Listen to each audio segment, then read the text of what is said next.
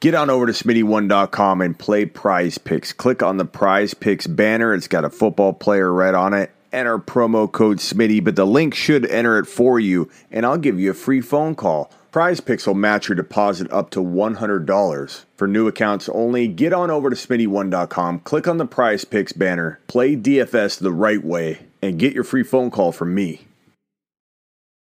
Another day is here, and you're ready for it. What to wear? Check. Breakfast, lunch, and dinner? Check. Planning for what's next and how to save for it? That's where Bank of America can help. For your financial to-dos, Bank of America has experts ready to help get you closer to your goals. Get started at one of our local financial centers or 24/7 in our mobile banking app. Find a location near you at bankofamerica.com/talktous. What would you like the power to do?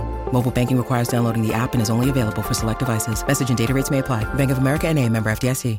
This is the Fantasy Football Show with your host, Smitty. Take a lap. This news is kind of interesting because it's triggering a weird reaction in the fantasy community.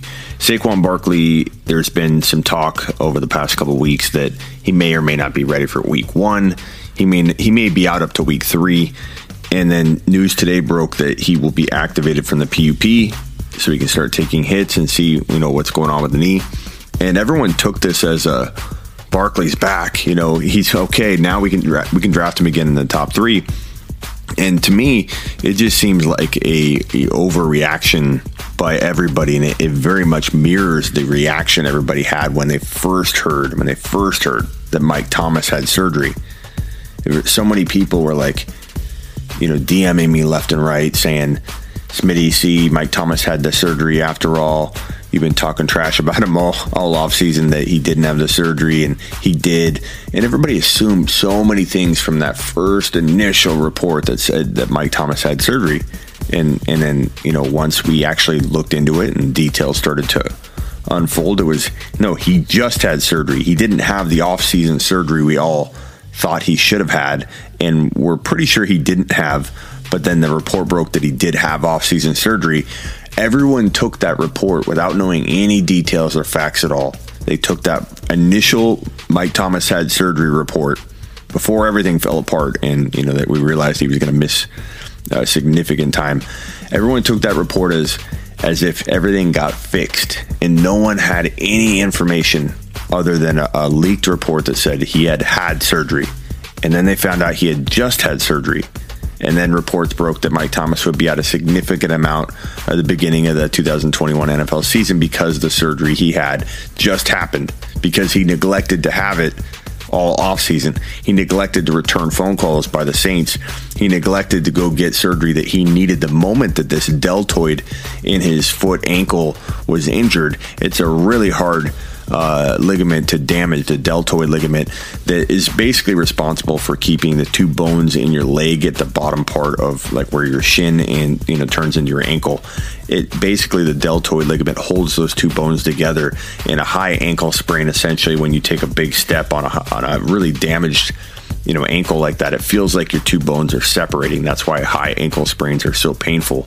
And this deltoid ligament is very, very rare to injure. It's like, whether it's super strong or just an impossible thing to kind of injure, he injured it. And when you injure it, it's bad. And when you injure it, you need surgery.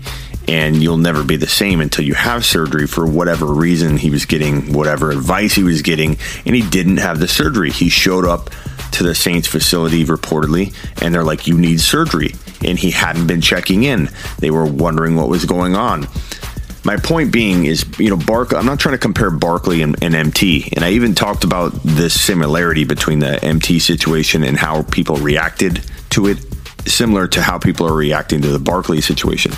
And people just came at me at that point saying, can't believe you're comparing Barkley to MT. That's ridiculous. Or, MT screwed everybody. Barkley's a hard worker. Like, I'm not comparing that. Like, this is ridiculous where people are taking this Barkley support and how they're blindly they're even blindly taking in what I'm saying and turning it around and trying to fit their narrative that Barkley's, superhuman. He'll be back. Don't worry, he'll be back. I know everybody wants him to be back. I'm rooting for him to be back.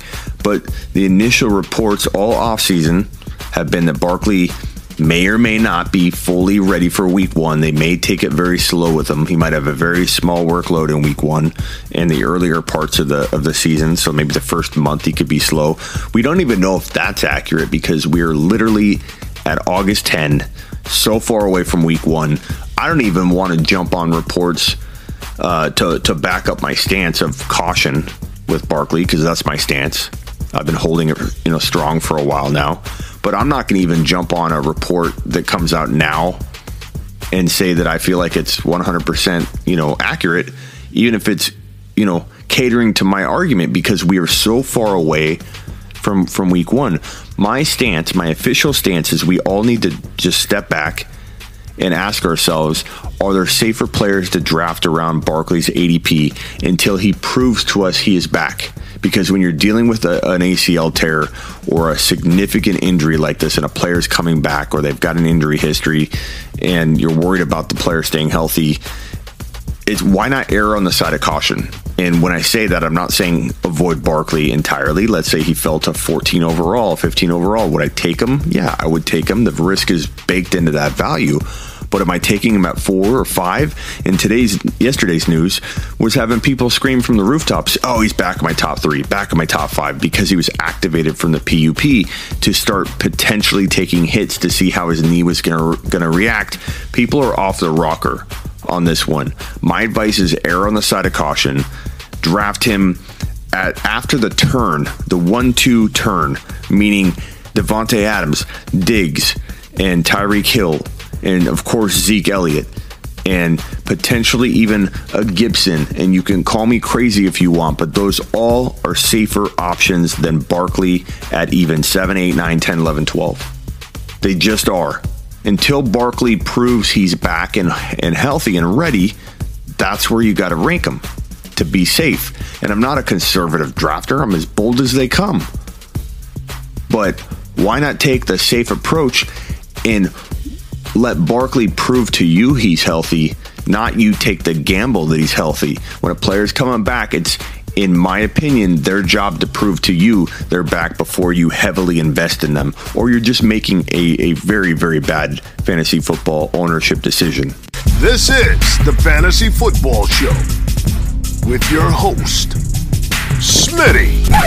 Take a lap. Get on over to Smitty1.com and click on the Underdog Fantasy banner. Deposit a minimum of $10 and I'll give you a free phone call. We'll talk draft, trade, whatever you want. Go to Smitty1.com, click on the Underdog Fantasy banner, and make sure promo code Smitty's entered. Let's go.